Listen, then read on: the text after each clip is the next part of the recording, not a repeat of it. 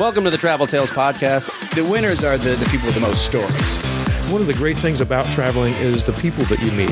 I've slept in bus stations, I've slept on people's floors. And it's already on fire, and then there's just a gigantic, huge explosion, like out of a Hollywood movie. It's not right or wrong, it's just different. We hired like 10 Chinese prostitutes to come be our audience. We were kidnapped by nuns in Puerto Rico. Not a good idea to be high when you're packing. You forget a lot of stuff. I got swine flu. By the time you've lived through it, it's just a good story.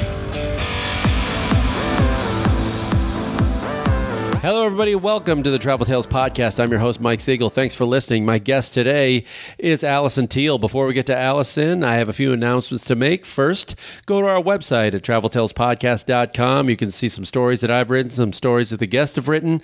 You can see links to our social media, which is Travel Tales Podcast on Instagram, Travel Tales Pod on Twitter. There's links to our Facebook page. There are links to Stitcher Radio and iTunes, both places you can subscribe for free. And I ask, as always, if you're there, please give us a good rating because that helps more people find the show because it boosts our presence. And that's always a cool thing to do. If you want to write me, it's traveltalespodcast@gmail.com. That's traveltalespodcast@gmail.com. All right, I'm blasting through this because we have a lot to get to with Allison Teal. Allison is someone I found through my friend Mary McNeil. And wow, what a guest with a lot of travel tales. Allison's been called the female Indiana Jones. Allison's got a cool story of growing up in the big island of Hawaii and all around the world with her parents who were nature photographers and adventurers and yoga instructors. And she lived in a very rural setting as the only haole white girl in Hawaii. And then she'll tell you all that story, but she's a surfer. She's an activist. And she really got noticed by being on the show Naked and Afraid on Discovery Channel, and I had never seen the show. When we did this interview, I hadn't seen the show at that point. But about a week later, I got Hulu for my house, and I was flipping through some offerings there, and then I noticed that they have Naked and Afraid on there, and I went, wait a minute, Allison's episode is probably on there, and sure enough, it was, and I watched the episode, and boy, that is nothing that I wanted to do, living on a deserted island with no water, naked with some stranger, and she came off really good on the show. The guy on it, not so much. But I think the producers must have felt the same way, and the people at Discovery, because they started offering her more work after that. So she did a number of shows for Discovery, and now she's working on something very personal to her own beliefs, which is the world is full of plastic, and we got to do something about it because it's really killing our planet. So she's very active in getting rid of plastic, both on land and sea, and she's really out there making a difference. So her website is Allison's Adventures. You could follow her on Instagram, of course, and we'll have links to all her social media and sites at traveltalespodcast.com. But just think Allison's Adventures with one L. I'm glad I got a chance to meet her. I enjoyed my time with her, and I think you will too. So please enjoy my conversation with Allison Teal.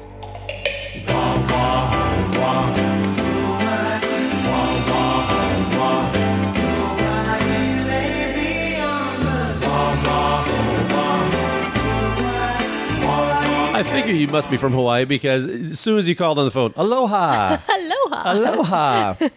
Surf's up. Yeah, so Allison Teal, what part of Hawaii are you from? The big best island? No, the big island. The big island. Yeah. Okay, that's one island I've never been to. I've been to Maui. I've been to Oahu, of course. And where's it been? Oh, I went to Kauai. Mm-hmm. But I haven't been to the big island.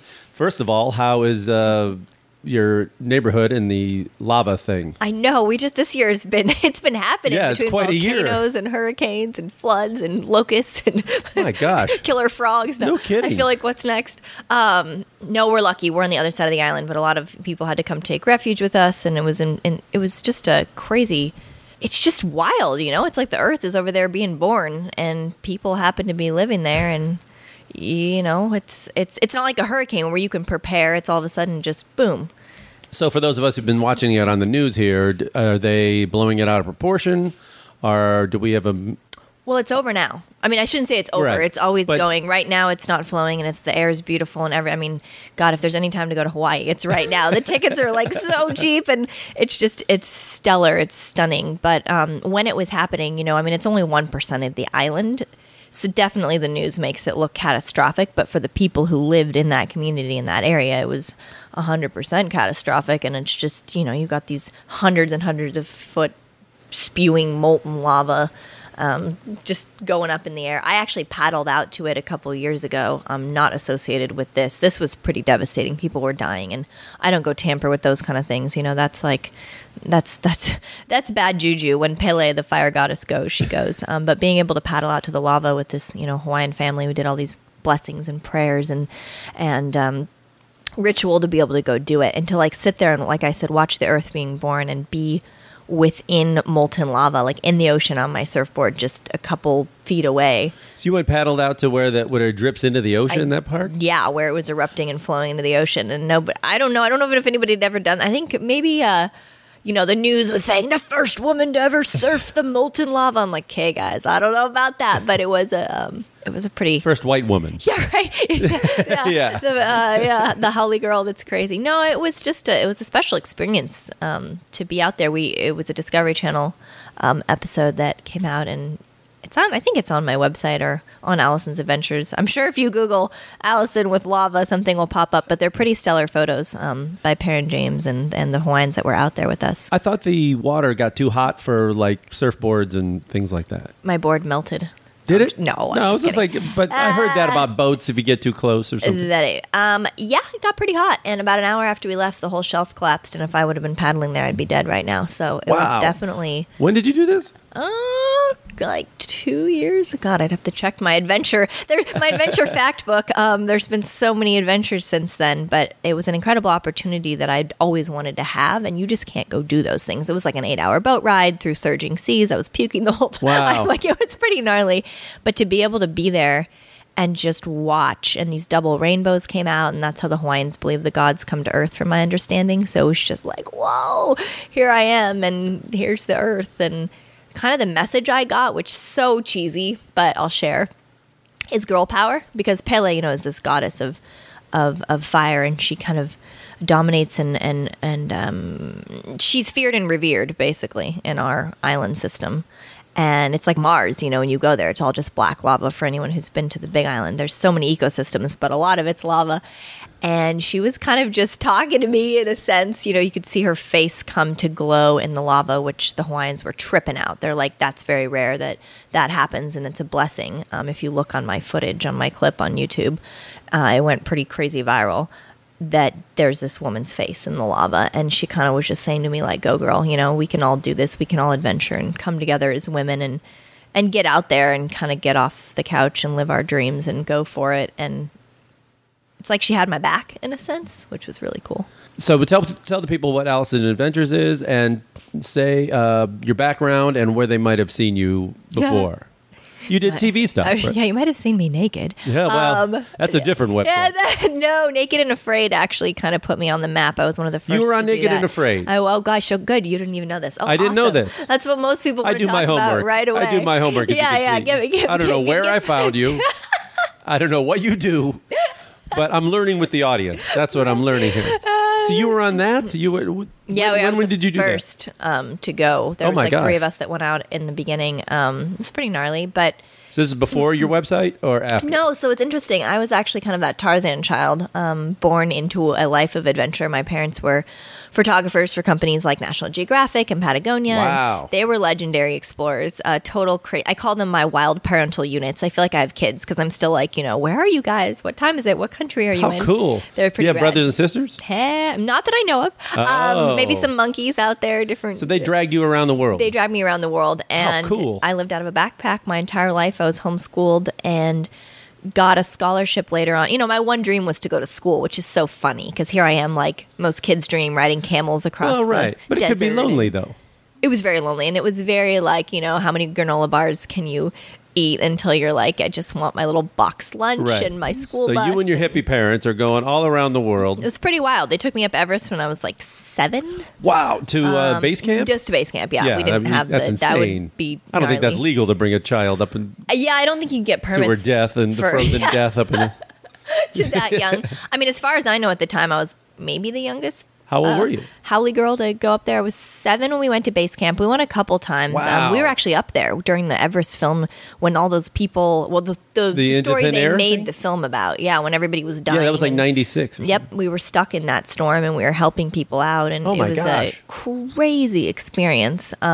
Did your parents' pictures Yeah. get used from that? Yeah, we have photos. They're also you can find them on my Allison's Adventures on my Instagram or on my website. Pretty special, because I have it documented because my dad was a photographer. I wish we had video back then. That would have been stunning and stellar. But basically, I dreamed of this other life, and I actually got a scholarship to go to USC Film School, kind of out of homeschooling, which talk about culture shock. Here I am at wow. #1 sorority school in the world, Yeah, like that's- Steven Spielberg teaching You my fit classes. right in to Legally Blonde. Yeah, exactly. I was like the Lindsay Lohan of Mean Girls. I Like, didn't know who is where this I was. girl? This weirdo. Yeah, who is this? Wearing your first pair of shoes. Totally. I'm like a little yak hide blanket, like what am I doing? What I assimilated. And you went. Did you graduate from there? Yes, I did actually. I kind of That's blew not an my easy own school. mind. No, like summa cum laude, like full on top honors. But I think that what was interesting for me and what I discovered, and kind of my advice to everyone is like stories are everything. And if you focus on your own stories and your own what like I didn't go in there and try to be the blockbuster boom bang boom film, let's make a depressing film about all of us committing suicide. Playing chess with God. Yeah, it was a dark, film student. It's I mean, not that people don't have those real stories and those real things that they want to talk about and they want to make films about, and I don't mean to diss that in any sense, but I think I brought this new sense of like fun and excitement, and I always dreamed of having a film series that was like if Disney and Discovery had a baby. That was like my whole thing, because I would watch Disney movies between adventures growing up. That's all I saw on the airplanes, and then I knew Aladdin was real, and I knew, I'd seen mermaids or whatever it was that was real to me growing up.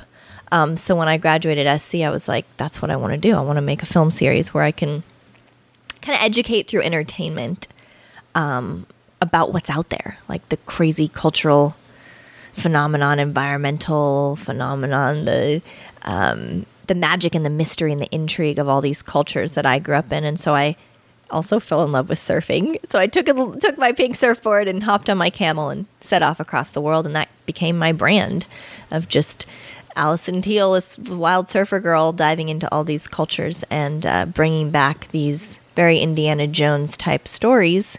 And then recently Time Magazine honored me with the title of the female Indiana Jones. And so things just started kind of, I guess, snowballing or coconut balling or whatever you'd call it. But did your website start while you were in school or out of school right after?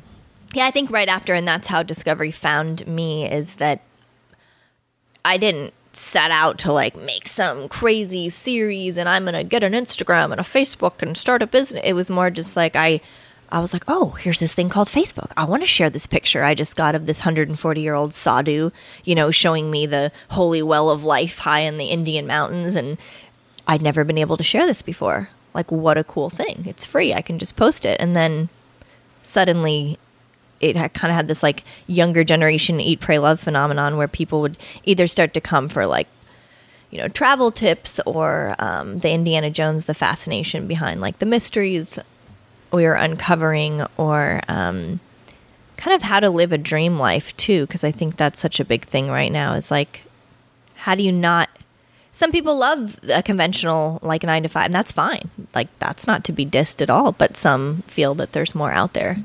Well, when did Discovery Channel come on board, and what was the name of your show for them? That More was than one show did you do? Well, it's funny, I was actually sitting on an island in the middle of Fiji, in the way middle of nowhere Fiji, and it was called, well, I called it the Lost Island of the Firewalkers because it was magical and they could walk on fire. They had all these magical powers. I'm interviewing the chief about how they attained their magic, and my cell phone's sitting there. It's turned off and it has no SIM card. Now, I'm not too heebie-jeebie. Like, I grew up with hippie parents, but I'm pretty realistic. I don't smoke, I don't drink. I'm like pretty straight edged. And so when this happened, it kind of blew my mind. My phone rang. And I'm like, God, hello? And it was the producers from Discovery Channel. And they're like, we have this new show called Naked and Afraid. We would want you to be on it.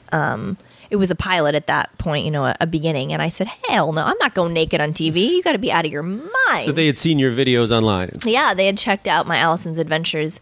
I just did it all on my own. I just went and filmed and edited and produced. And it's funny, people call me sometimes like, can I speak with Allison's, editor? Assistant? I'm like, it's me. Producer, me. So if you really have a dream or a passion, I think you just kind of really got to go do it. I had like 2 coconuts and no knowledge but it was just me putting the pieces together. So what convinced you to be naked on this? Well, about a year, I said no for about a year. And it's kind of a fascinating concept. Like, what if you had a guy and a girl, like maybe the last people on Earth in this crazy location with nothing? What would happen? What would you do? And once we started looking at it in that angle rather than like, It's like Survivor turned up a notch. Basically. Kind of, yeah. I mean, it wasn't about being naked. It was about like, this is real, this is primitive, this is survival.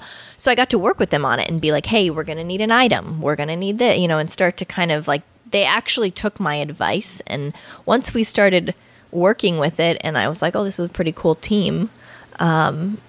And I like challenges.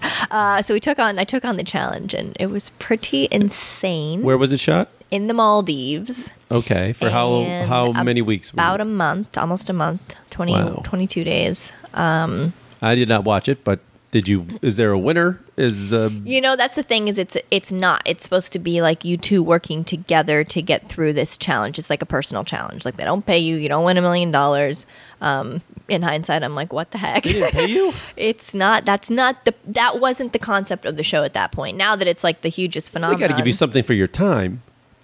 That's not the point of it. It was, I know.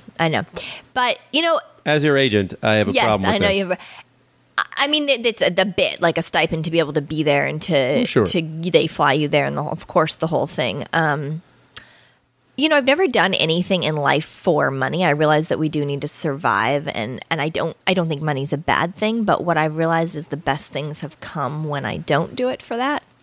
I mean, if you want a little jewel of advice that people always kind of love to take away from my family and my upbringing, my parents always taught me to live life on a trust fund. And when I say that, people give me like a funny look, like, what, you have a trust fund? And I'm like, no, I trust the funds will be there. Aha. And that's kind of like my play on words is, that's what I did. I set off and did this crazy challenge, and it definitely changed my life. And the biggest part for me, other than like starving and going cannibalistic on day 16 and actually mapping out a plan to eat our cameraman, I hope you didn't. No, I apologized to him afterward. I'm like, you were so close to just being speared by, a branch that I had sharpened over days. Poor guy. Plastic pollution was washing up ashore every day. And of course I grew up in a fishing village in Hawaii. I've seen plastic, starting to plague our beaches around the world in these cultures, these remote regions that I grew up in, but I've never sat on an island naked for a month and just observed. It was crazy. Like plastic from all over the world with labels from China and Russia and... Were they mostly bottles, or was it plastic, like utensils and bags, and flip flops, bags, mostly bottles because they float better and they don't break. Right. They didn't break down as easily, but it's pretty gnarly because it's horrifying. It threw me into a whole world of plastic pollution. So when I'd get back, like on the talk shows, the Ellens and the Steve Harveys and all that, and they're like, "So did you guys sleep together?" I'm like, "Have you heard about this issue of plastic pollution?" And boring commercial. Yeah, exactly. Here's a commercial for some plastic item. So then I got this idea. I was like, well, what if I wore plastic and I was naked? And so I had this whole concept that I was going to go back and make a film, and I did. And that film sparked this whole kind of global awareness of Trash Island, which is in the Maldives. And now it's getting cleaned up because of my pictures and my film. And I was able to help ban the plastic bag in California and ban toxic sunscreens like a month ago in Hawaii. And so I never set out to be an activist or of the sorts. I just suddenly the earth became so important to me because like when it keeps you alive during survival, you got to give back. And yeah. So did Discovery offer you a show after that? The Naked and Afraid XL. You had some name recognition after this. So yeah. Oh man, I got descended upon by production companies for every kind of, it's going to be you and a Kardashian and a midget, and you're going to go into the desert. And What a business. It's a wild world. And they have you under contract for a while. So a few things that I have heard about. My agent has told me about the Discovery contracts. And it was intense. They are can be draconian. Loved the lawyer though that we worked with there, and it was a really great team. And so we worked together, and I basically you can't do anything with I think anybody it was else. like 2 or 3 years. Yeah, they got you locked in. It was pretty intense. Any TV you do has got to be through them. Yeah. It was I got called in by all the biggies, and it was exciting, being this girl from Hawaii and being humbled to have all this whoa. But for someone like you, Discovery is probably up your alley anyway. I mean, it's not like Yeah. Home Shopping Network had you locked down. That's different. Well, there is an interesting thing going on in the media right now, I think, with women. How do I say it? If you look at the shows on air, there are no female hosts, unless it's like the Oprah or the Ellens. There's no adventure female people out there. And I'm hoping this will start to change in the media soon. But there's also this beauty of the new platforms like Instagram and Facebook and YouTube. And I don't know if it's the end all, but it does give you your own voice. And so in a sense, it's like that's kind of what I've been chasing around the world is like, hey, I can just post this and share this right away. Well, that's what I mean. I talked to some other people who are pitching shows as a travel hosts and things like that, which is what, we all want to be the next Anthony Bourdain or whatever it is. Bless his soul, yeah. And, but a lot of people like yourself and some other people that I've talked to, you're doing it already. You really kind of, you, in a way, you made your show, you make your content, you put it out there, people will pay you for it or sponsor Hopefully. things. Well, I mean, you have some sponsors and things like that, don't you? Yeah, I think so. In a way, you're kind of making it, and having worked in TV for 20 plus years, it's rare. It's rare when you get to do exactly what you want. I was wondering it's that. Very unique, and you're doing it, so that's good. And you could work in this for 20, 30 years and never get to do the exact show you want. I mean, you got to kind of make it yourself, which is what you're doing already. So you've kind of eliminated the middleman. Yeah, that's what I always laugh about. Eliminate the middleman. I think I guess since podcasts, people tend to love to listen also for advice and not just me yak the whole time. But I think my 2 cents on that in terms of, making it a broader advice packet for people is always just go do it, no matter what you want to do in life. If you want to bake, start freaking baking. If you want to photograph, like my dad was a hooligan. I mean, it was just a crazy adventurer. He was a adventure ski model, and he'd go do nuts stuff. And he was like, okay, how do I support a family and have the lifestyle that I want? And he picked up a camera one day and literally just started shooting. I mean, I get goosebumps. And his first 50 rolls of film were the worst things you've ever seen back on film. And then film. He I kept remember just film. resubmitting and redoing. And so I think that just go do it, and B, it's a lot of work. Like, you cannot be scared to put in, I mean, I'm sure even a podcast. I'm going to start a podcast. It's a lot of work. You're editing and you're putting it up there. And so I think that there's this facade that if somebody looks at my Instagram or whatever it is, and here I am in a country in a bikini, or here I am solving a mystery with, I was just in Jordan with Celine Cousteau, the Cousteau family, doing humanitarian and environmental work, and it can look so amazing. But what you don't see, it's 110 degrees. We've got a whole camera crew. We've run out of batteries. The camel pooped on us, or the equipment.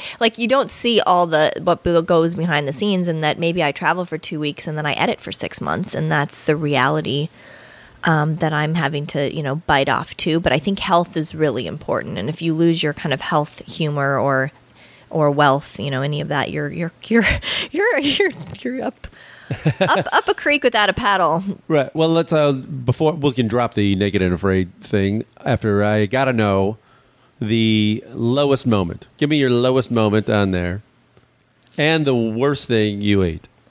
Oh gosh! Well, the first thing I ate comes to mind right away because I threw it up. So they have these maggots on steroids that live in the bottom of rotten coconut trees. They're like, supposedly, they always say like, oh, this is a delicacy in this country or that country. And I'm like, I don't know.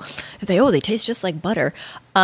They look like massive maggots, like huge, like the size of a thumb. Right. And we were so hungry that we actually dug out this rotten coconut tree, tried to roast them on the fire, and they're like squirting and screaming. And I put it in my mouth, and it just tasted like rotten wood, and it was wiggling. And I was so determined to swallow it and get some protein, and I just puked the whole thing up. It was so bad. But the lowest moment was, I mean, God, people love graphic stuff, right? I had You don't have to get that grab. Well, I mean, I did. It's, as a woman, I think people wonder, like, what I had my period for 13 days. What? It's pretty gnarly. Yeah. I mean, I'm not. I'm I'm assuming that's not normal. Nothing to hide. Well, I think you're just. I guess the stress reason I'm or saying something? this is like it was very real. Like there was no hamburgers off camera.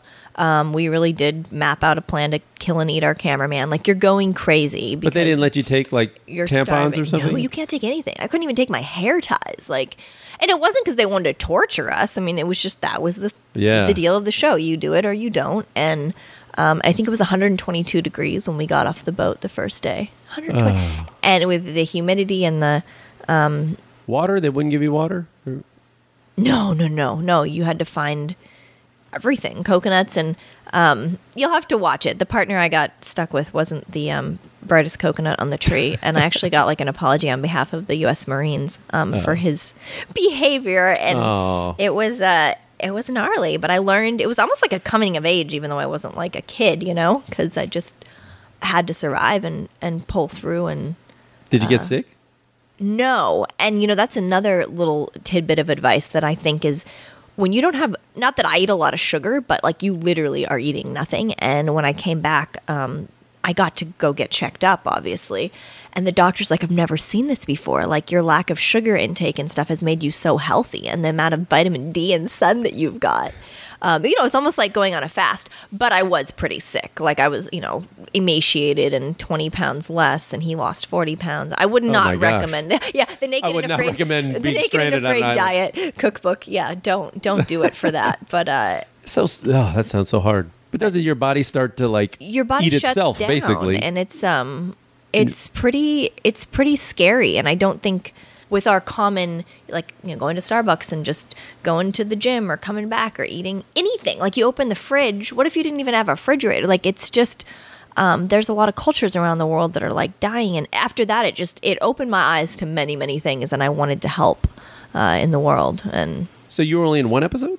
That's how it works. I mean, I did many. I thought it was a whole follow-up. season. No. There. I know I'm like that one person that got the one episode that. Wow. 3 weeks, 4 crazy. weeks you were there. Yeah, it's wild. It's really wild. So okay, so you get off of that. What other shows did they have you do, and what did you do, and what are you working on now? Yeah, well, and then we'll get to your adventures around the world. Yeah. I got off of that, and I literally just set off with my, own dream to kind of be on this Indiana Jones on a quest to preserve the planet and kind of bring cultures and people closer together. Like I said, I did like paddling up to the lava with Discovery and did some different like tidbits here and there of TV, but mostly was really focused on kind of making a difference in the world and being like this pioneer of showing what's out there. Like I spent 6 to 10 years now. Let's see, about 6 years paddling through crazy trash places all over the world, and that ended up going pretty viral in the media. I guess it went so viral in the LA media that statistically they proved that the virility of my video led to the banning of the plastic bag, which blew my mind. Wow. Yeah. So took on some campaigns like that I didn't even really know I was taking on. I was just trying to make a difference. So. What, in terms of bags and plastic trash and everything else, which spots did you find were in the worst shape? I mean, I've been to Bali, which had a lot of problems. I grew up in Bali, a lot. It's I was just there. It's devastating. It's just, from rice paddies and ducks to wrappers and bottles and Bali's bad. The Maldives is bad. I was just in Tulum, and that was bad. If you go on, actually, I think it's my latest blog post. If you want to just be shocked beyond belief, the LA River was bad. I mean, and it's nobody's fault. I don't think that's what people maybe don't understand or can grasp is that it's everyone. It's not like, oh, those third world cultures or like, oh, that place. It's everywhere. It's coming from everywhere. Yeah, I just went to Malibu, and then Yeah. we had a small stretch of beach, and we pulled out 534 pounds of trash Whoa, good for you. in like 3 hours. Oh, that's amazing. And it was only a little. It wasn't that much of a stretch. Wow. I mean, we're talking the weight of. I mean, there was like full on glass bottles. There was clothes. There was trash. I mean, just a lot of. Number one was cigarette butts. Yeah. Oh, yeah. Number two was like straws and lids, like coffee cup lids and things like that. Right. Well, they say by 2050 there'll be more plastic than fish in the ocean. Yeah. 70% of our oxygen-ish comes from the ocean. We're just slowly killing ourselves slowly. So that, I think it's a pretty planet we live on, and the planet will probably be okay, but I don't know about the human race. And again, like, it'll shake us off eventually. It'll just be like, blah, blah, blah. It was here before we got here. It'll be here after we got here. The dinosaurs were here longer than we were. Speaking of dinosaurs, I just got to uncover a 65 million year old Triceratops. That was pretty cool. Where was that? That was out in Wyoming. So, I've been doing a lot recently where I feel like there's a lot from the past we can learn to preserve the future or to get wisdom from. So, for example, like the dinosaur, we're in the 5th extinction right now. So there's been extinctions that have happened over time, and we're heading for one right now with a lot of species on Earth. And so that's pretty scary to think about that, we could all just go extinct like the dinosaurs did. Easily. I also just got to go down to Tulum and dive with these Nat Geo explorers who uncover the oldest humans in the Americas. And they're deep in these underwater caves, and you'll be swimming along, and there'll be like a saber-toothed cat and like a woman from 10,000 years ago, and they're deeming that these species of human back then died from climate change. And you're just like, but the Ice Age and all that? Yeah, but it's like we're creating a man-made climate change. Yeah, we're helping it along. We're helping it along. And so, whether you believe or not, or, I'm not a scientist. I'm not out here to preach or to be like, this is what happened. I'm just observing, and I'm like you are, where you're a host. Yeah, I've been diving for 25 years or more. And, what I've seen of the reefs around the world, it's horrible. Yeah, it's scary, right? What's happening? Yeah. I mean, the sea temperature goes up 2 degrees, and it kills these, million-year-old reefs. Well, we lost 50% of our reefs in Hawaii since 2011, almost. Some of it due to toxic sunscreens. So it's just like once you start traveling and you see these things, I was doing these mysteries and myths and legends and adventures, and then I couldn't ignore what was happening, and so I started to be a voice, I guess, for the planet and to try to make a change, and to also show how much we can go live our own dreams. Recently, I'll tell you a project that I did recently because you guys just have to check it out. It blew my mind, so I hope it blows yours. Are you ready for this? Are you ready to feel your inner? I'm ready to be blown away. I don't know if we have any Disney fans out there or any legends, myths, or mysteries fans. Beauty and the Beast is actually a true story. Of a real life beast. It's a real life. A girl fell in love with a beast. Well, check this out. So when you have that childhood dream you always want to do, and I'm always telling people like, go after your dreams, and I'm like, wait a minute, I need to do the same. I need to be my own advice. So I literally got a princess dress, set off to France. I've been following this story, and there is a boy that was born in the Canary Islands, and he was completely covered in hair. This is great for Halloween coming up, by the way. Yeah. How long ago was this? Oh, God, in the 1600s, like 16th century, long, long time ago. And he was covered in hair, He was kind of shunned, by the community. I mean, there's not a lot of scripture on him, so it's hard to know exactly what the situation was. But what we do know is that he was shipped to King Henry II in France for his coronation night as a gift.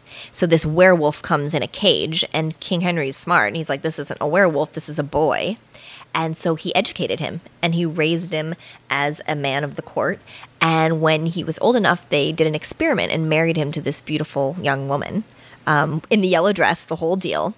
And they had children. And about 4 of their 7 children came out totally covered in hair. Oh. And so I tracked the story from the Canary Islands all the way to this castle in France in my very fun, adventuresome way. And on my pink surfboard, going, by the Eiffel Tower and the Seine River, meeting up with all kinds of, the master of fairy tales in France. And literally found this painting of the daughter that's hidden in this castle of Beauty and the Beast, and it blew my mind. And it's actually a condition called hypertrichosis, and there's been like 50 cases since then of this disease. So things like that I just, maybe that's not out saving the planet environmentally, but my whole thing with that is like, we can't judge a beast by its cover, because luckily King Henry was smart. But there's been this whole thing in the world of like, especially in Hollywood, it's about how you look or about, and there's so many different people out there. And if we look beyond physical appearance, we might learn an incredible story. And it really blew my mind. So yeah, I made a film about it. You should check it out. It's like, is this on YouTube? Can we see it? Oh. Yeah, it's on YouTube. It's fun for Halloween coming up. And what are the keywords? What do people need to type in? Just Allison, the hair-covered boy. Yeah, the real story of Beauty and the Beast. Oh, okay. It's up there. It's short. It's like 10 to 12 minutes, but kind of gives you an idea of how I marry Disney and Discovery to bring a fun story for the whole family to enjoy. And that's my dream, is just to continue a show where I reveal myths and mysteries and legends. And if a spot opens in TV for that, hey, maybe we can co-host. Sure. I am available. Yeah. Get me off these ships, please. Yeah, right? Oh, or head onto the cruise ships and start investigating. No. Nothing to see there. So you were just in Petra, Jordan, which I loved. Well, especially. What a cool place. Yeah, Speaking of Indiana Jones. I was just going to say, you get a label like Indiana Jones, and you better go to Petra. Yeah, I will say that, I'm making a film about it now. Plastic is not just in the ocean. It's plaguing even the new 7 wonders of the world, like Petra. And that was kind of shocking to me, to know there's no government-led recycling program in Jordan, and there's just plastic everywhere. And so I'm just realizing how much it's not a specific issue to one country. It's such a global crisis and issue right now. Even the Pope declared it a global crisis. Well, especially in places where the drinking water's not safe. You have to drink out of plastic. Yeah. So that's Yeah. What do you do? It's how do you see places like this and with the work you're doing? And I ask this of people that do a lot of charity work and have a cause that they're working on. That how do you keep from getting discouraged? Because it is everywhere, and it can beat you down. I just can't. It's like a drop in the bucket. So how do you stay positive, and how do you keep going without going, God, this is just too much? I'll tell you how I stay positive. I stay positive because when I go into Petra and I see a plastic bottle and I instinctively just go to start cleaning it up, suddenly a man with dark eyeliner and flowing robes waltzes over on his camel and comes up and says, thank you very much, for helping to protect my country. And suddenly we're friends, and then he's showing me some secret tomb up high in the mountains. And it's just like, wow. It's almost like if you do good for the world and for people, it comes around, if you believe in karma. And I think that's what keeps me going, is I don't actually see it as devastation when I go into a place. I'm like, okay, there's work to be done, solutions to be found. Let's talk with the locals, because the indigenous people are the ones that know what's up. The Bedouins, for example, in Petra, it's just totally fascinating. Like the guy that I met, he was born in a cave. and lived his whole life in this ancient city as, a Bedouin man. And now he Airbnbs his cave. It cracks me up. So tourists can come in and experience, a Bedouin existence, and they're flowing with the times. But we need to help protect their livelihood in these places from getting plagued by plastic. And so, I love to do my part in that. I was also just in Indonesia. I think a lot of people say, well, what is the solution? What can you do? And I think there's a couple easy things, obviously, like using a reusable bottle. I have this Mobot water bottle. I should have brought it. It's so cool. It's like a foam roller. They're actually from around here, in Santa Monica. Oh, yeah. I think I've seen those. They're really fun. So I'll just carry that around. Or I have this like little Zoetica pack that has like a reusable straw, a reusable fork, a cup.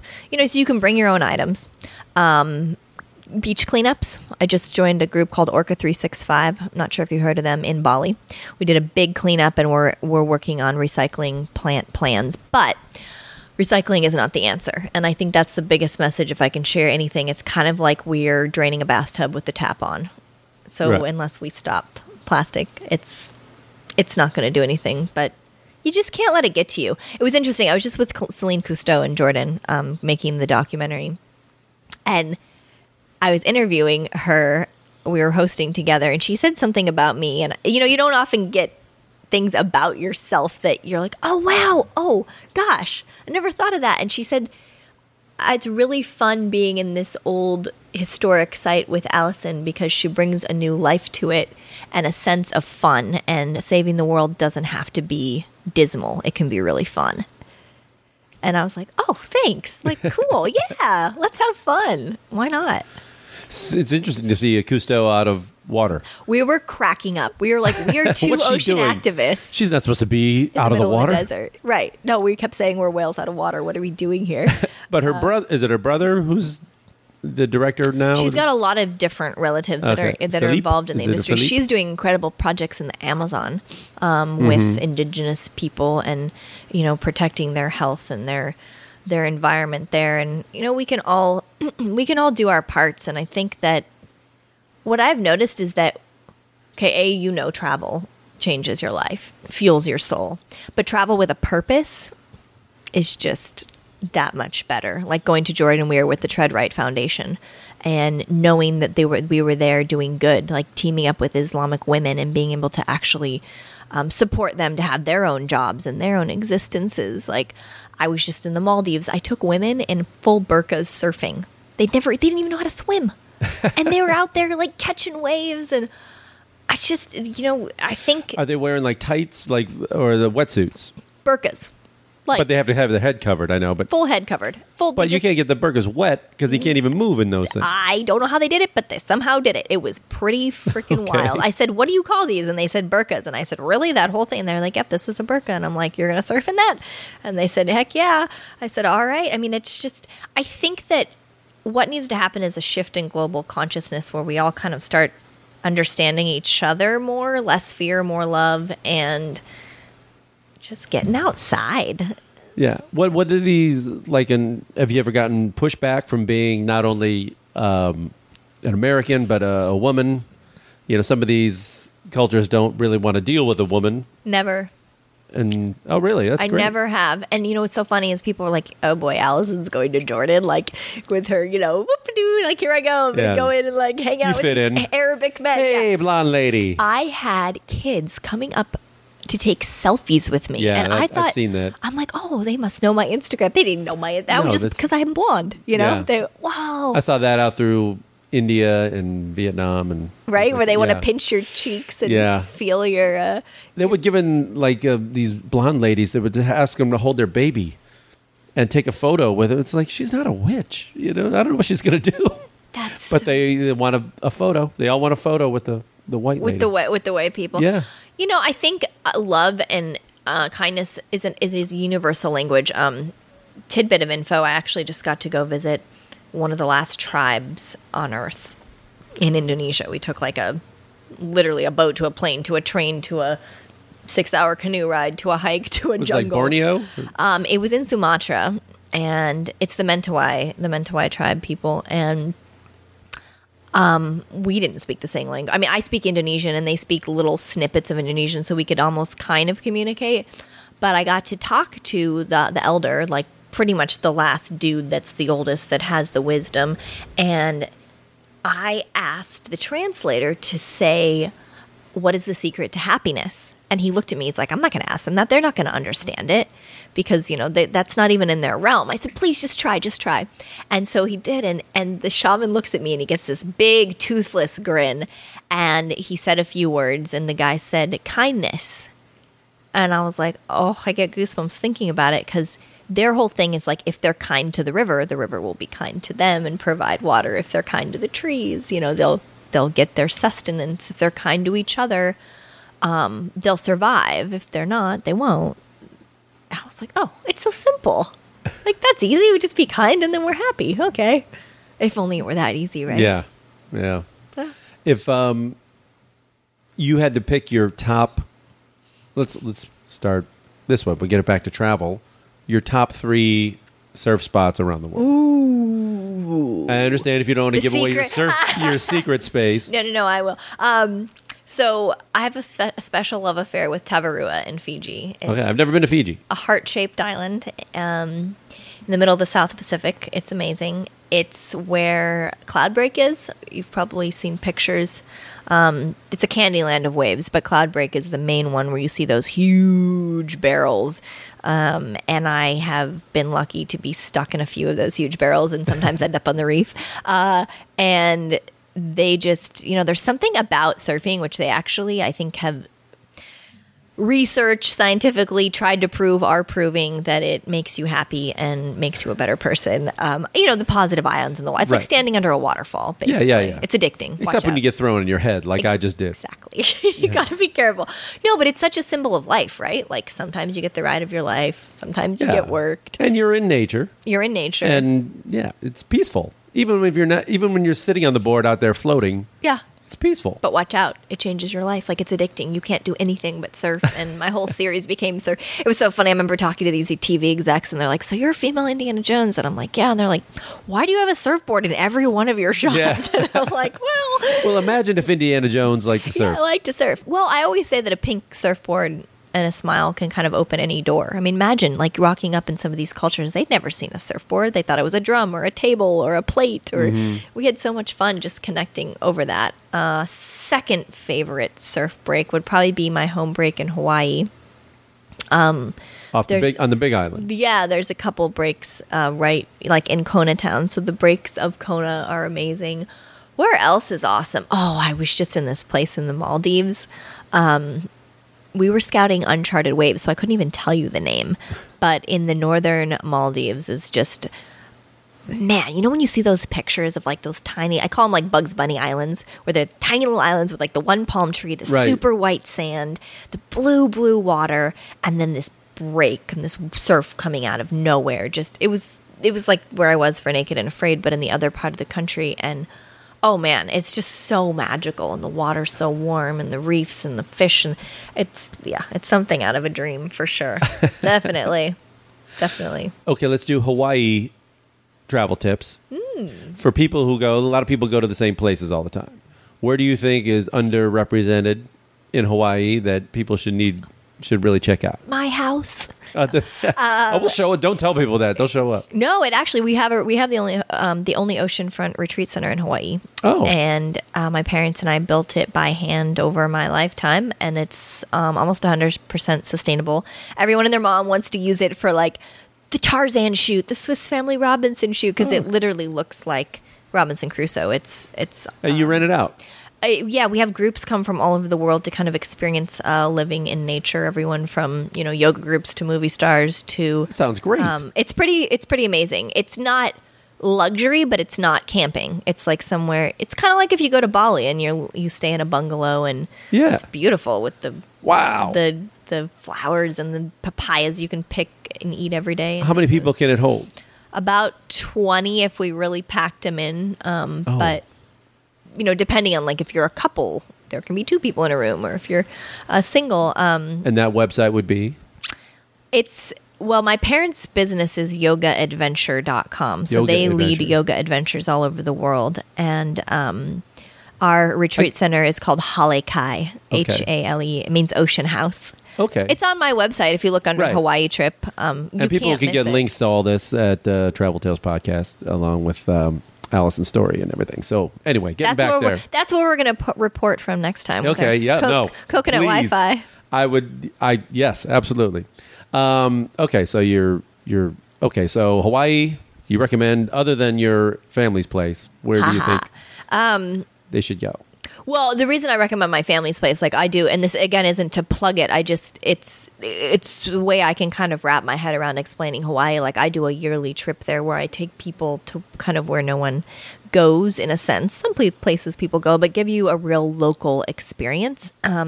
So it's kind of difficult to just be like, oh, just go to this spot, because if you're not with a local, you're not taken there. I don't even know how I'd describe it. Like, turn left at the papaya tree, go down 40 feet, make a right at the coconut, and then you'll see a lava rock. Do you even bother visiting the other islands, or do you just stay to your own? You know, I haven't actually adventured through the other islands much. I was lucky to just get the ability to host the first statewide Hawaii beach cleanup, and it was by Red Bull Media House, ironically. But they were awesome. They really want to support, and they actually don't use plastic, which is great. So I got to host it with Kai Lenny, who's the pro surfer over there, and he hydrofoiled on his surfboard between all the islands. Blew my mind. Wow. No paddle, nothing. And I hosted like on the sailboat, aside him, and that kind of blew my mind because you kind of get island faithful. So we'd go into these places like Molokai, which is unbelievable. It's like stepping back in time into real Moana. Like I thought that I was in the Disney movie, with these women coming out and traditional and, the big, beautiful golden like cliffs and rocks that are covered in, I'm sorry, not golden, but like black lava rocks covered in like either golden foliage or greenery. Or it's just a trip. It's really beautiful. So I don't get out enough to the other islands, but the Big Island is really unique. We have the highest mountain in the world. If you measure from sea the level, bottom of the ocean the bottom floor? of the ocean, Mauna Kea, and there's actually snow there pretty much every year. So technically, I guess you could snowboard and surf in one day. It's not like we have lifts or it's not a ski area. You kind of have to just, it's fun. It's like a thing we do every day year where you go climb up and ski down. And then you have, I think, almost all the ecosystems in the world. You'll be driving and be like, well, I'm on the moon. Oh, now I'm in Ireland. Yeah, I'm in rainforest. I'm in the jungle. We have the southernmost tip of America. You can go and jump off South Point. A lot of people who like cliff jumping enjoy that. Waipio Valley is magical. It kind of looks like something out of Jurassic Park if you get a chance. There's a lookout, or you can hike down if you want to be more adventuresome. Our beach is one of the last real like Hawaiian fishing villages, and it's frequented by spinner dolphin and Nemo. Nemo's not there, but I haven't found Nemo yet. But it's just beautiful. It's like, it's real. We have a black sand beach and the tall palm trees, and Hawaii, my parents and I, we always joke that it's like not third world, it's not first world, it's like 2.5 world, because it allows you to be in the US and close and, cheaper plane ticket, but in just such another magical world. Yeah, if people want to come join the trips, that would be amazing. I'll show you the real Hawaii. How old were you when you moved there? I was actually born on the floor of a log cabin in a snowstorm in Colorado, in the mountains above Boulder. And right after I was born, my parents got an assignment from Mountain Bike Magazine, because they were photojournalists, to go to the Big Island and take some of the first mountain bikes. And the first prototype burley cart, those little burley carts where they pull kids in it Yeah. behind a bike, for me to test out. And so I sang and cried my way for 3 months around the Big Island in the back as a baby. And they came across this property, the oceanfront property, that had never been sold in the history of Hawaii. And it had Queen Liliuokalani on the deed. So to be able to clear a deed and buy a piece of property in Hawaii, it was, it's really difficult to do. You went there as a 3 years. young person. So how have you been? I've heard mixed things from people who've grown up there. As a haole white person, how were you treated, A, by buying this unique property? Yeah. And B, just as a kid and, an outsider? My dad always jokes that the people that used to break our rock walls now build them and bring us fish. It's definitely an integration period. I don't blame them. They were it was brutal what happened. I mean, their queen was stoned to death in the middle of the street, and they were there was a heist, that happened, and so they hold on to that. It's similar to the Native American,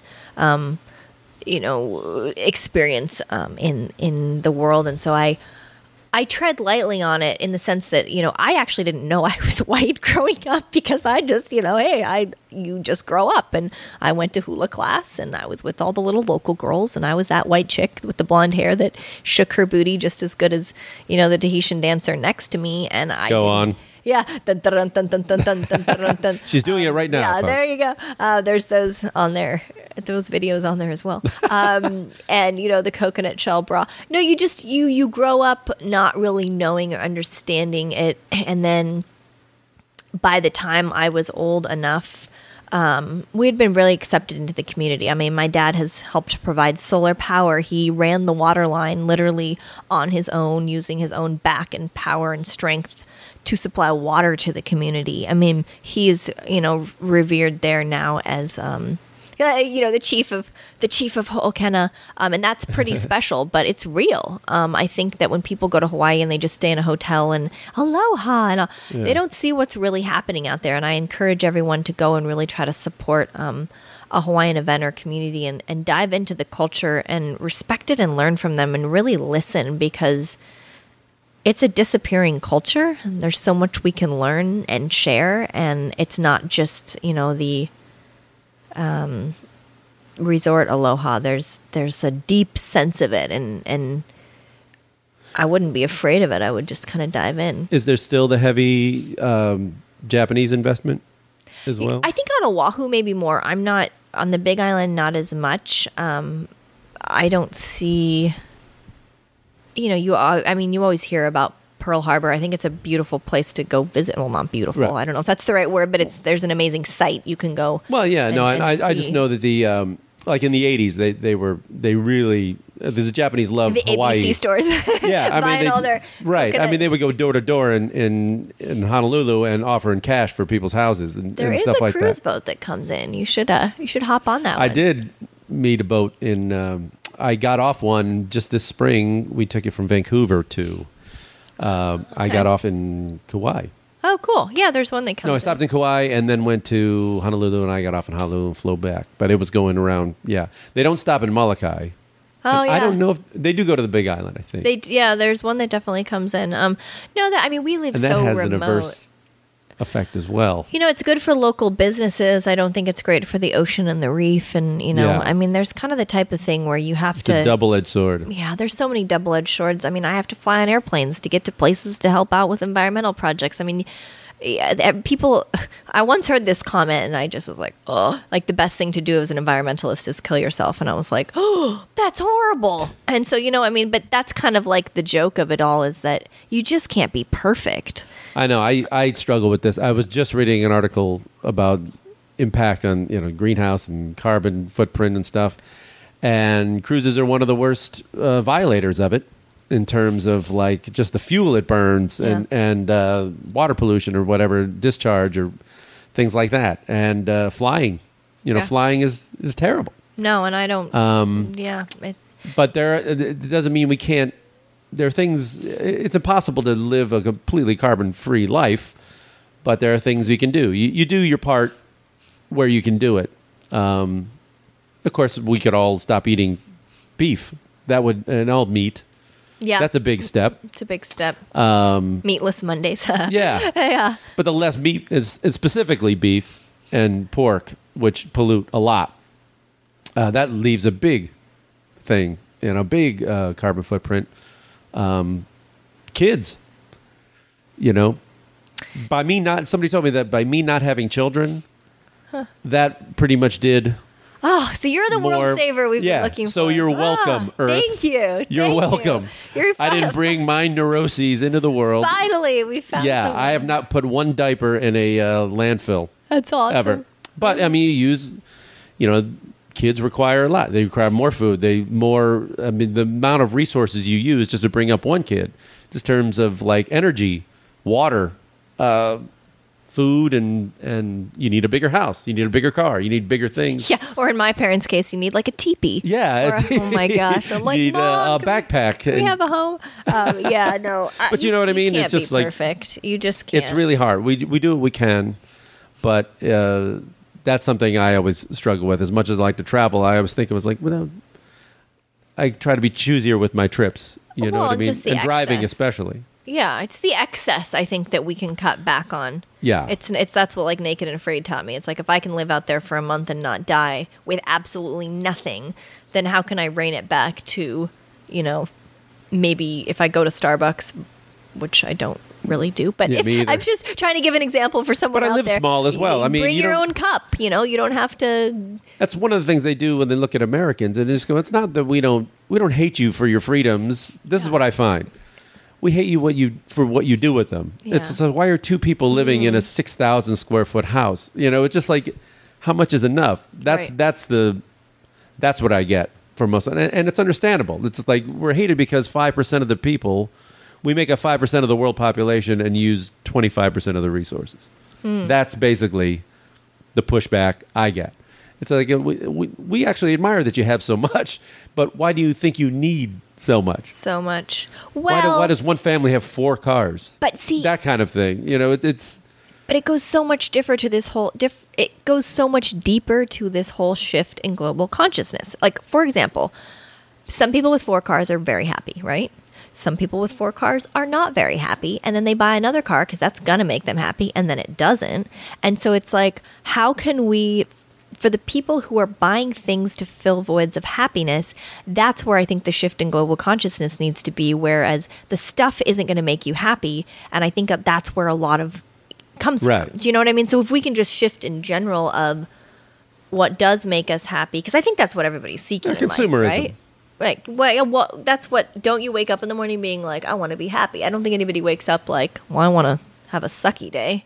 right. So if you want to be happy, if the things aren't making you happy, reel it in. If they are making you happy, have at it. I mean, who am I to say? It's not my life. It's just What if plastic makes me happy? Now you're in a conundrum. Well, no, I think what I would say to that, and this is what I say to people who are like, well, why is my bottle going to matter? Literally just honestly go watch my film. Go watch what the most recent, my most recent blog post, or the Maldives Trash Island film that is on the homepage of my website. And this isn't a plug to watch my media at all. It's a reality check of like what's happening out there. And when you meet Rajesh, who lives on Trash Island and almost died from the fumes of these burning plastics, it's way more home hitting than just waking up and being like, why does it matter? And it does, because that's where it ends up, and these are the people it's killing. So that's what I've tried to bring, is the humanness to it. So when you say Trash Island, just say what you're talking about and where this is and why, when did it get that name? And what is its real name? It's called Talafushi, and it's in the Maldives, and there's many different... Okay, so let me just bust some myths here for a moment. So there's a lot of the media usually about the Great Pacific Garbage Patch, and there's this floating island the size of Texas. It's not a floating island. Think of plastic pollution as smog, okay? So out there in the ocean, in these different gyres, meaning where the currents bring everything, from the top of the ocean to the bottom of the ocean is filled with plastic particles that have broken down. So there's a high concentration of plastic, which is then getting eaten by the fish and then getting eaten by us, which is a whole nother issue because now they're finding tons of plastic in fish and in humans. Scary, scary, scary. But it's not a floating island, which should be even scarier because that means we can't clean it up. There's no way, unless you took out the entire ocean and all the foliage and marine life, and you would kill everything just trying to clean it up, which is why all these billions are being poured into trying to do that, and it's not a solution. Trash Island, on the other hand, my Trash Island, I call it, there's many now growing, is the famous one in the Maldives that everything that comes into their gyre or that they use in that island is dumped on Trash Island. So it's like a man-made... I don't want to say a landfill. It is a landfill, but it's where all the plastic is put to just sit there. And the scary part is that the Maldives is sinking from climate change, which they're totally proving, and then all that plastic is going to go in the water. because it's the lowest lying country on Earth. Yeah, I don't know. Well, gonna get me depressed now. I know. Well, I want to bring it back. Bring it back. Give me, okay. Let's get back to your Indiana Jones stuff. We're already at an hour, so we're gonna blast through this. But give me if you had to look back and say your top 3 to 5 experiences around the world, some of your favorite ones. What are the ones that immediately come to mind? Kissing a snake was pretty insane. So this one time, What was his name? Hello. Yeah, right? See what I did there? No, people love this story. It always is fascinating. See, what blows my mind is that the way we think, or I think, isn't the same way you think, isn't the same way another person, another culture was brought up to think. And so a dentist to them might be a totally foreign thing. Whereas if I go to a doctor in India, I'd be like, what are you going to do to me? Like, what chant are you doing? I was in Morocco on this safari along the coast, and I started in Essaouira? I did go through there. All Okay. the pink. I've never been. So. But I was in Marrakesh on the way there, and this man approached me, and he would look like Aladdin. He had these like robes and blue turban, And you were Indiana Jones, and you shot him. I'm fully Indian. No, He brought his sword out, and you went boom, no, like in the movie. You use your whip, right? Oh, does he have a gun? Oh, that's no. a famous scene. Remember that? He's in Oh, the market. right. And the guy's That's right. whipping it, and he's exhausted. yeah, and he's like, he just boom. pulls his... That's so funny. I actually met the man in Petra, not to get off subject, that worked on Indiana Jones. He was like a 16-year-old in the streets that ran up to Harrison Ford and was like, Harrison, I want to work in show business. And All right, kid. yeah, he brought him on, and now he's been to 3 Academy Awards. He's one of the Wow. biggest producers What in a story. Jordan. It was so cool. Anyway, Jordan's amazing. Check it out if you can. All right, so you're 'cause kissing a snake. Indiana Jones. So I'm in Morocco. This man is like, you're in danger of having a serious surfing accident if you don't kiss a snake. And I'm like, what is he trying to get me to do? This sounds Yeah, very... this I got sounds red flags all over this guy. A little red flaggy.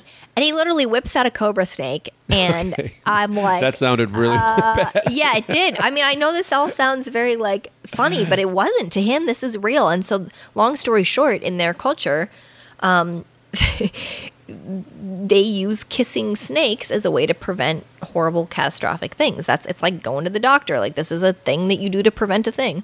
And our guide, and, he's been a cultural expert on Morocco for years and years and years, wasn't actually with me at the moment, which was Yeah. probably would have been smarter later to have asked him. But growing up around the world, you start to learn when, and you kind of get these like sixth sense of when something's real and not. So I kissed the snake, went on my merry way, had a horrible surfing accident, thought I was going to die, didn't die, came out. The massive crack I had heard underwater actually was my surfboard and not my neck and me. Oh, and see, the other day was my yours neck. was you. Yeah. And I got out and I was fine. And so I look back and, I actually went to visit the cultural expert afterward because I was just so fascinated. I was like, what happened? And he's like, that's what they do to save lives. And he's like, but you're pretty lucky because a tourist a few weeks before predicted the same thing, and he kissed the snake and got bit and died. And I was like, oh, that's nice. But, premonitions and different ways of thinking can... I think he cursed you. See, I go the other way. I think... Maybe. That, Maybe. No, I'm not here to say one way or the other. I'm definitely not wooey, and I take my Wow. things pretty seriously. But that was a pretty crazy experience. okay, give me another one. Another one? They're so fun. Look, there's so many. I know. That's why I was trying to narrow it down. What, like, the first ones that jump in your mind? There's so many. There's a really fun one you'll have to check out. This is one of the favoritist movies of mine. It's called Blue Duck Station, and I set off to a surfer girl. Set off to the most landlocked farm in New Zealand. It's a conservation farm. And teamed up with this hilarious cowboy. And we went on this wild adventure to find and capture this stray sheep. Literally looked like a cat. Like the thing I don't want to give it away. You got to watch the movie. But Were you on the horseback? Did you? No, we were walking, and we had to get... These sheep are like killer sheep. We had to get this sheep down off this mountain, just the two of us. And it ended up in some pretty sticky situations. And the Minister of Conservation of New Zealand even came and ended up there to like congratulate us. It was this whole ordeal. But if you like cute cowboys and you want to go to New Zealand, it's amazing. It's right where they shot like Lord of the Rings and the beautiful volcanoes and the New mist. Zealand's gorgeous. Oh, it was mind blowing. But yeah, it was a real deal, like horse riding, sheep catching, hiking around, a rodeo. rodeo time. Ooh, this is fun. Give me one more. Oh gosh. Well, what's your favorite country? Oh, you know what was really cool? This is how it all began. Talk about Indiana Jones. I set off after USC Film School I wanted to figure out a way to share culture, but also in this like mystery way. Like, how do I help preserve cultures but make it really fascinating and mysterious? And like, I coach on a surf adventure down the Peruvian coastline, and I'm like, how am I going to get people to want to protect the ocean and get involved and love culture?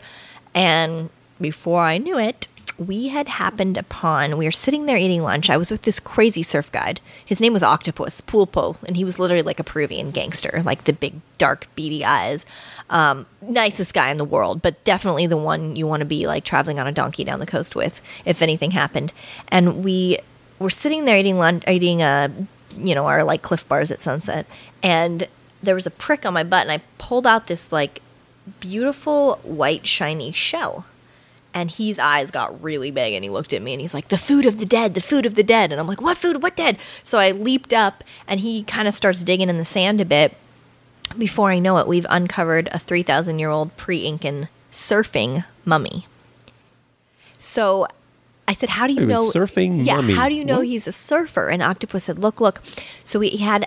The mummy was there, intact with the A human mummy. A human mummy. Was it wrapped in something? Wrapped in like this kind of, that sheer, like woven old Peruvian cloth, and his nose piece was gold, and it was shaped in the form of a surfer. And then there was also a ceramic that was shaped in the form of a surfer. And when I say surfer, I mean more like paddleboarder, so ancient paddleboarder. So there's these things called the Caballito de Totora.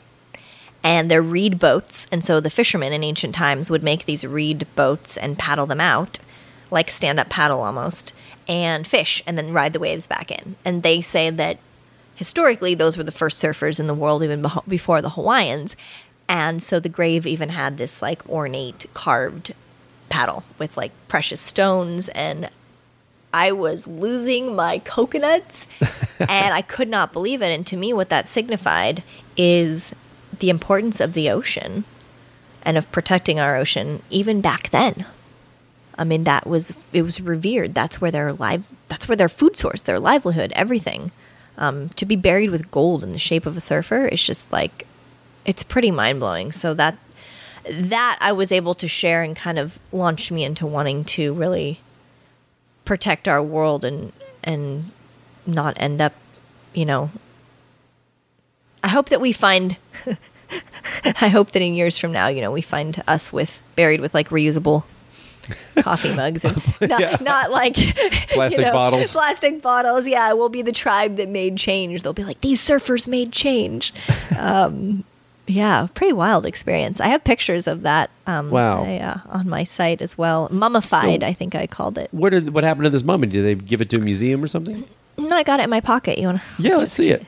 It's in the car. No, I mean, I've been highly educated and trained in the sense of not tampering with artifacts like that. I'm sure that It's very non-Indiana some Jones of the of you. village. I know.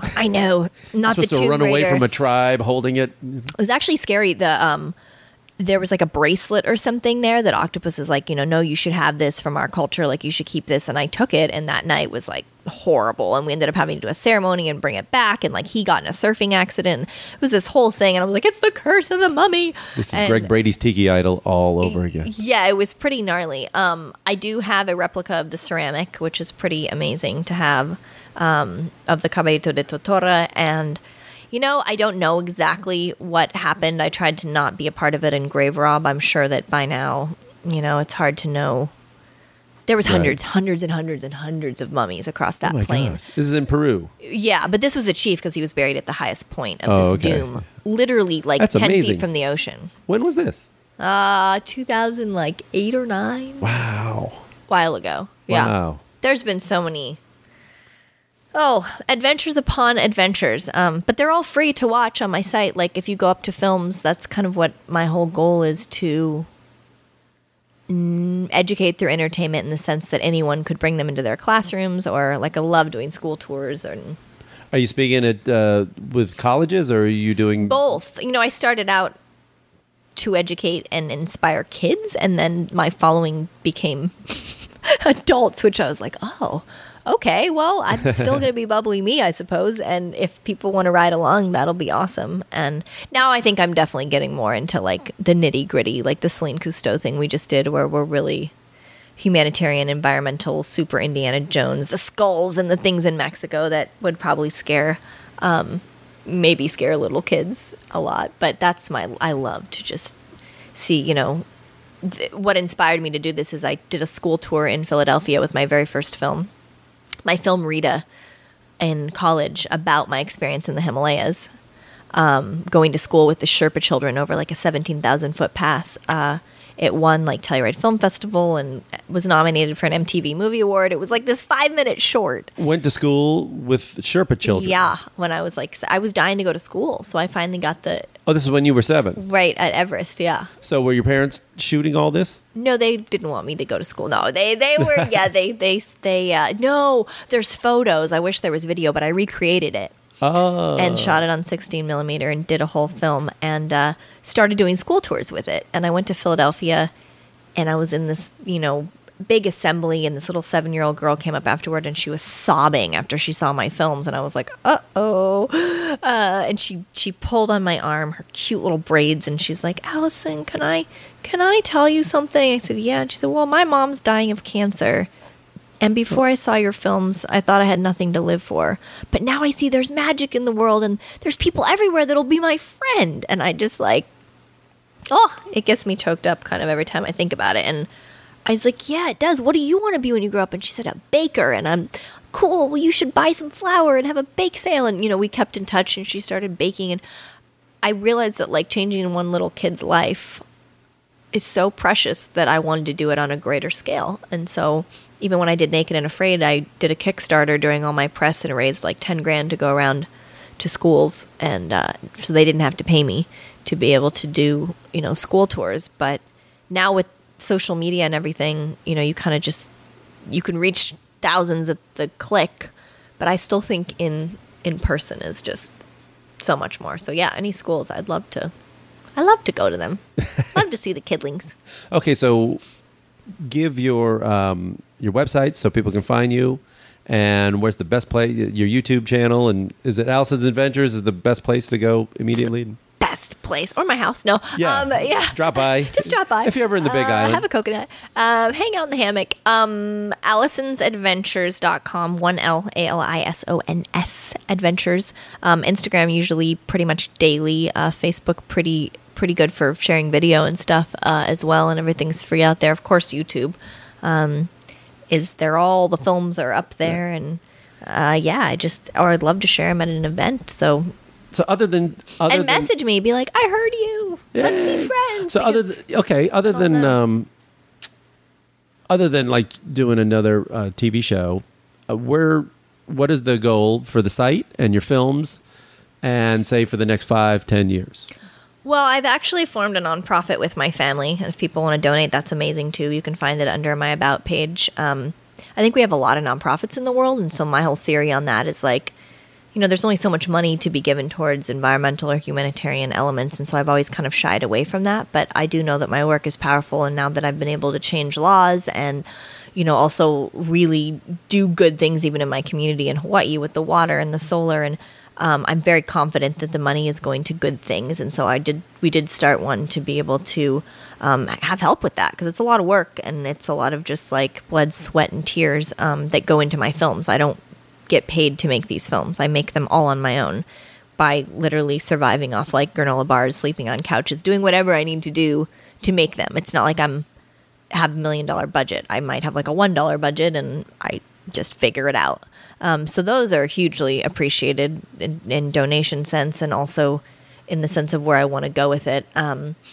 I believe that if you can get a big platform, you can make more change. So when I say I want a TV show, or, I want to get more talk shows or famous or this or that, whatever I kind of say about getting bigger, I don't mean it in the sense of I just want to get famous so I can have lots of followers.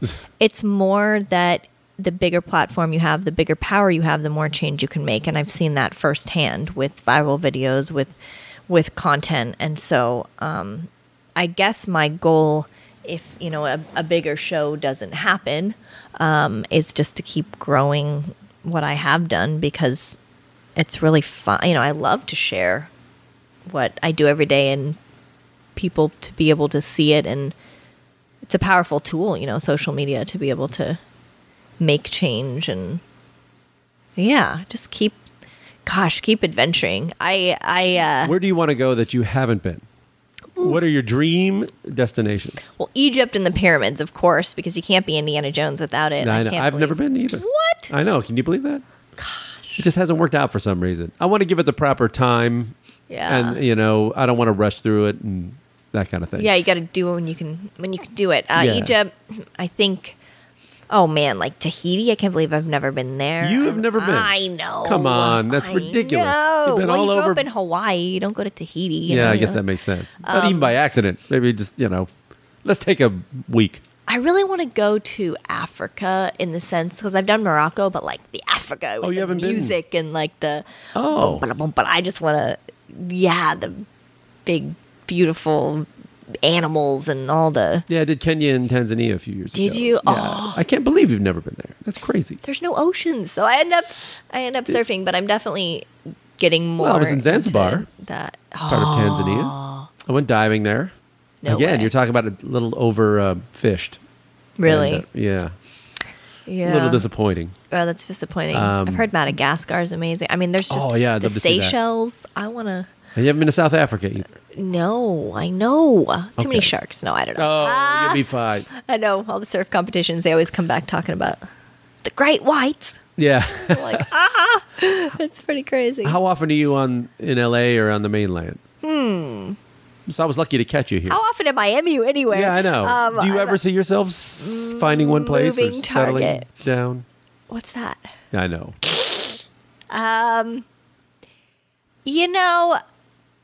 Another tidbit of advice from, I guess, a woman well-traveled since birth is, if you're going to raise your kids around the world, give them a strong base. I think that I love what my parents did, and I don't think I'd trade it for the world, but I also think having a strong home base or grounding is really important, and I find that even more and more, to kind of have a bounce pad. You mean in terms of like you wish you would have gone to school? Or Well, or even just having like your own room to go back to with like Right. your own bed and like a closet. Like I don't think Boundaries? I've never had a closet. yeah, or like not Maybe- taking off in a Volkswagen van across the U.S. like Yeah. in between adventures. Maybe just a thought. I mean, most people's dream. Everybody's like #van life nowadays, and I'm like, oh my god, know. it's like so cool. And I'm like, been there, done that when I was 12, and it smelled like tahini the whole time. smelled like Tahiti. I can't. That's a struggle of a question, because I think every time I travel, I'm like, I just want to go home. And every time I'm home, Right. I'm like, where am I going to go next? I know. The same happens to all of us. I'm here for a few. I was like, I can't wait to just like be in my own place and relax. And then I'm here for a couple months. I'm like, okay, I'm ready. I'm ready to go. I'm stir crazy. What do I do? Yeah. Yeah. It's I think that everybody says, well, how do you travel? And like, what's the secret? What do I do if I want to try? I think it's just like, it starts with having the desire to do that. And I think if you want to, you'll figure it out. You'll sell your third iPhone. You'll, get a credit card with mileage and figure out how to work that out so you get a ticket and like let it unfold. I think there's so much fear of like, well, what happens when I get to the country and I don't know what to do? Like, make friends. Talk to people in the grocery line. You never know who you're going to meet. I mean, literally, my whole Beauty and the Beast film cost pretty much nothing, and it was all due to the fact that, like the shaman said in Indonesia, kindness. Like talking to random people in a smart way. I'm not out there like on the streets at midnight, Right, you gotta naked, being like, "Hey, Hello. give me a hookup." I'm naked and not Yeah, afraid. yeah, no. You might see me on the TV show. No, you gotta be smart about it. But you can. I think I hugely believe in manifestation, and when you put it out there, just like you said, oh, I've been to Zanzibar. Okay, so maybe you're going to tell me, oh, I went with this great tour operator, and suddenly you're introducing me to the captain of some boat, and then before I know it, he has seen my YouTube videos and really wants to sponsor, or he can't wait to.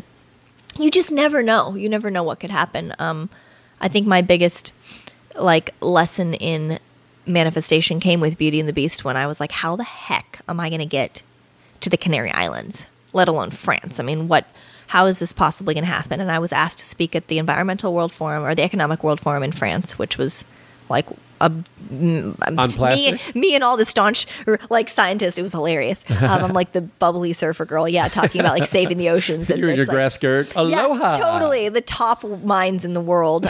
No, they love me. It was pretty funny. But, so manifesting things like that and then getting off the plane in France and being like, well, how am I going to get to the Canaries and how am I even going to learn the story? And then getting like a random email. Hey, Allison, we own a surf house in the Canary Islands and been following you. And there's no chance you'd happen to be in France because we're about to leave from there and want to bring you with us to experience our surf house. And we happen to live right where the Beast was born. Like, what? Like how, just out of the blue, out of manifestation of like, this is a project I want to do. This is my passion. Go. I'm going to ask you my customary. Doo-doo-doo-doo. I'm going to ask you my customary food question. Ooh. Chocolate. No.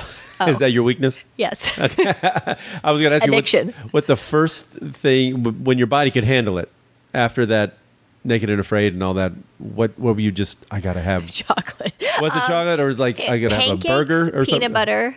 Okay. Pancakes, peanut butter. It was so funny because Jonathan, my partner, he drank like 6 Coca-Colas on our rescue boat and was puking. Yeah, it's like I'm like, you dodo, what are you doing? Yeah, crazy.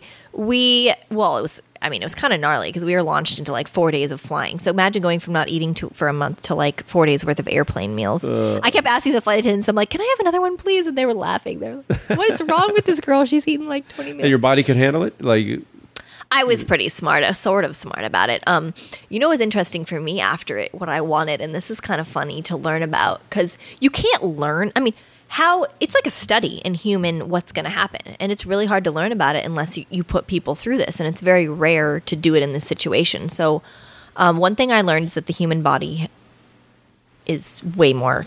Can take a lot. Oh my gosh. Especially the female. I think because, just childbirth, or we're designed to survive, where the men were like hangry in 10 minutes. Right. We were marching around building, fortresses and getting coconuts and water. But the thing that I learned about food, which was interesting, is smells. Like, your senses are so heightened that the cameraman had trail mix in their backpacks while they were filming us, and I would smell it.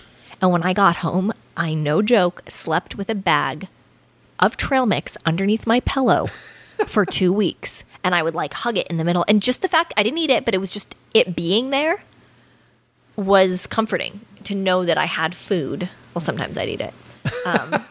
And that I'd have food and that, I'd be able to survive because it was really scary not having food. Like, yeah, it's something you just never, it's not like you're fasting and the fridge is there and if you really needed to, you could go and have an apple. Water's an even bigger issue. I mean, I haven't talked about it much because you have to watch the episode to see what happened in terms of water. It was like I had to teach a 6-foot grown man how to not poop on my head in the middle of the night because of drinking bad water. It was like an experience of a lifetime. Yeah, I think our episode was like the most watched episode in the history of Discovery at that point or something crazy because he really, hey, they cast good. Do you think you could live with somebody again after that? Not him, bless his soul. Well, it's like Hunger Games because you go from surviving in the wild to being on these like talk shows with the fake eyelashes and like, how was it? And you're like, the capital is wonderful. It's funny, you don't look the same as you did on the show. Yeah, it was pretty intense. Life-changing, but they asked me to do the Shark Week one like last month and I was like, no, I'm done with starvation porn for a bit. I can't. Yeah, I never got into it. No, it's a lot. No, but they were fantastic. It was very professional and the cameramen were awesome and my producer was amazing and fascinating, right? Who would have thunk a show would be like that? But yeah, food, trail mix, pancakes. Everybody wanted to feed me when I got back. I was like, more. Just keep feeding me. What's one thing I have to eat in Hawaii before I know the fruit is amazing. Poi I tried. Don't try to sell me on the poi. I don't like poi. I'm just going to lay it right out there. Couldn't get into it. I mean, God, our cooking is just, I think that's what's so special about our house is like, we literally cook everything from like the farms and the land, and the combination I think is what's amazing. Like when my mom makes like mango, salsa or chutney or, the ahi fish. I don't usually eat fish, but in a Hawaiian fishing village sometimes, it's pretty amazing when You you don't like eat fish? macnut crusted ahi. After all the plastic research and dissecting and stuff I've done and been around scientists, it's a little scary when you like march into a sushi bar in Burbank and you're like, I don't know where this has come from. Right. I don't know why I chose Burbank. That just kind of popped into my head just now. Burbank's a funny word. Johnny I Carson used to use it all the time. Beautiful downtown Burbank. Oh, that's true. Yeah, you just kind of, I don't know, meat in general is sometimes a little Yeah. spooky when traveling, or it can be good. You can be in a place where it's really fresh and raw, and there's all kinds of theories. Everybody's like, well, what's your diet, and are you vegan, and are you this? And I kind of eat what my body craves because Spam. You're Hawaiian. No, Mamusubi. I try to eat what my body craves because I think your body's really smart. And if you eat a lot of shitty stuff all the time, you're going to crave shitty stuff. But Right. if you get pretty clean, if I feel like I really need a piece of chicken, then I'm gonna. If I surfed all day, I'm gonna eat that piece of chicken. It's not like I think that's. Especially because a lot of women, it's always like they want to be healthy and they want to be skinny, and skinny is like this big thing that always floats around, and Well, nobody skinny and healthy are not the same thing. Exactly. And that's what I've tried to explain, I think, a lot in terms of like fitness is that, and people will avoid the issue. I think in podcasts or anywhere, they'll be like, well, I shouldn't like say it straight out. But if you don't eat, it's not good for you. Like, no, but it's really, it's going to make it worse in the long run. I've always just eaten a lot and everything that I want. And I don't recommend like going and gouging out 10 hamburgers a day, but I think you need you're to active and you be you got to be active smart about it in moderation. in moderation. And if you hold yourself from eating something, you're going to eat everything else in the house and then wish you would have just eaten that one thing. Right. It's like, And you live clean and living you're clean. not- Well, and this whole yoga thing, like my mom's probably one of the best yoga teachers on the planet. And yoga's a lifestyle. It's not just like bending over in booty thongs so you can, Go go to your, like, you know what I mean? Do you teach as well? I probably could. I mean, I grew up like living with Patabi Joyce, who like invented Ashtanga and crazy sure. ashrams. I'm going to interview your parents next. I think you This has should. gotta be awesome. They're freaking hilarious. They're the best. Yeah, they're the ones you want to be interviewing. Do you ever rope them in to be camera people for you in your It's so adventures? funny. Well, when Duck Dynasty was a huge thing, they came to us wanting to make like Oh, yeah, I'm sure. the Hawaiian. The Island Family. Yeah, exactly. I think it was actually called that or something, the Island Retreat or the Island. And I was like, oh, no. I mean, it's just, they're the Dynasty. real deal, Like they're living off the grid. A lot of people talk about these things and they're actually doing it, and it's not easy. And so a huge, coconut kudos to them for actually doing that, because it's like, you walk around and there's like strip yoga and like, I mean, you walk down the street in Santa Monica or Venice and, the kale lattes and the yoga. And I don't put it down at all. I think it's amazing that it's become part of our culture. I just think that it's so much more of a lifestyle. Like yoga is kindness, and yoga is living healthily getting out there in nature and not just on your mat, I think. Is the thing. No, I got to rebel against yoga. Come I know. on. That's what my mom does. I'm like, I'm the hula dancer. Give me surfing.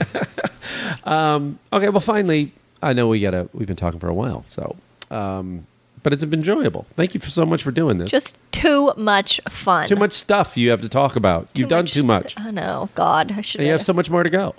Well, since I'm 70, I mean, you'd think. Oh, please. You don't look a day over 65. Oh, thanks. Yeah. That's what most people. No, most people say. you still get carded, I'm sure. More for my voice, I think, than for. Like, hi. Somebody give this little girl a beer. My friends were cracking up because no, I've actually never drank. I think that's a whole nother topic, but I think that's another thing too, is like, I don't shun people who drink at all. I mean, I think it's everybody for themselves, but if you want to manifest something, my huge advice is to lay off of it for a bit, because I think it clogs the pipeline to manifestation. And I don't know. It's just experience. It's not a judgment thing, but it's pretty crazy. Like, watch what happens if you kind of just go clean for a bit. It's fascinating. I don't know. I've never had the contrary, so I don't know. But from what I've watched and experienced, and Yeah. felt, it's kind of something to test out, Yeah, sure. Of course. perhaps, or not. No, I mean everybody has their own calling, but yeah, it's something to kind of. Well, give feel me, out. if you, let's see if we can wrap this up in a nice little bow. What do you think all these places you've been and all the travel you've done and the way you've grown up and what you've seen around the world and the people you've met, how has that changed you as a person? And how has it changed maybe how you look at your life and Western life or America or any of it? What effect has it had on you as a person? We're all just people. I think that's really what's been hitting home even like more and more recently, especially even going to Jordan. Like I can't tell you how many people were like, "Oh, be careful." And I'm like, "Why should I?" I mean, obviously, you can walk down the street in LA or be on the LA freeway and get run over by a truck. Like you just don't know. Anything can happen any day. And obviously, like I said, you take precautions. You don't do obviously dumb things, but I have to say that like the Arabic camel man that we had on our trip was probably one of the nicest, most heartfelt humans I've ever met. And when you start actually diving into these cultures, maybe beyond just going to a hotel or sometimes even the hotels, the people are, get to know the people. We're all human. We all have the same dreams, the same needs, the same hopes.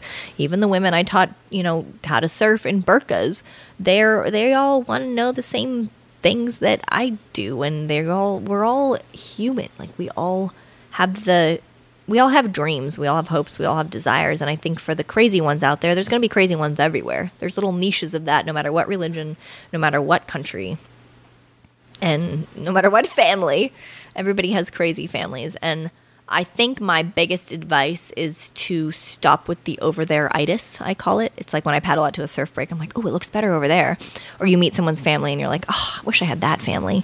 Or, you meet someone and you see their Instagram and you're like, oh, that life looks so much better. And I can tell you from experience, no matter who I meet, because I'm in a lot of these circles with whether it's Instagrams or stars and I'm sure you can attest to this too, everybody's got a story and everybody has their own pains and their own stuff they're going through, and compassion is important, and learning other people's stories because it might make you just feel a little bit better about your own and focusing on your own existence. Like really, what were your roots? I think a lot of people think their story isn't interesting, so they try to do something else, so they try to be something else. But it's your story that's the only unique one. Like, I think we're all born with an ish. And if we don't follow that ish, we're going to live pretty miserably. But if we do, we're going to help the world. It's like you're robbing the world of your ish. So don't rob it. Go follow it. Go ish it up. You know what I mean? Follow your ish. Follow your ish. I think we got the bumper sticker right there. It's like imagine, because you've hosted shows and all. Yeah. And, what if you had not have followed that? I used to see you, in hotel rooms. They're like, oh, my God, it's movies, and I can learn about movies. And that was like my highlight of my day when I'd come off the trail and being so dirty and having showered in 3 months and getting to see a magical world of movies with like an exciting host. So you don't know whose life you've changed too, being in your ish. Be in your ish, because you will change the world if you follow your own passion, and it doesn't happen overnight. Like anything you hear about, like overnight sensations or overnight, it's years. No. It's work. It's a lot of work, but it's fun if you're doing your own passion. That's great. Well, thanks for doing this. Yeehaw! I know you're busy. Mahalo. Mahalo.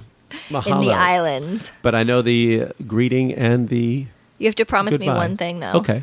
You're not going to let this horrific surfing accident keep you out of the water. See how it's hard for me to turn like this? Yeah. It's really bad. He hasn't looked at me the whole interview. It's so hard. I should have put you on the other side. Oh, no. Oh, man. Well, thank you again for doing this. Many mahalos. I'll see you guys in the islands or around the world. Yes. Allison Teal, everybody. Aloha. Aloha. Aloha. Aloha.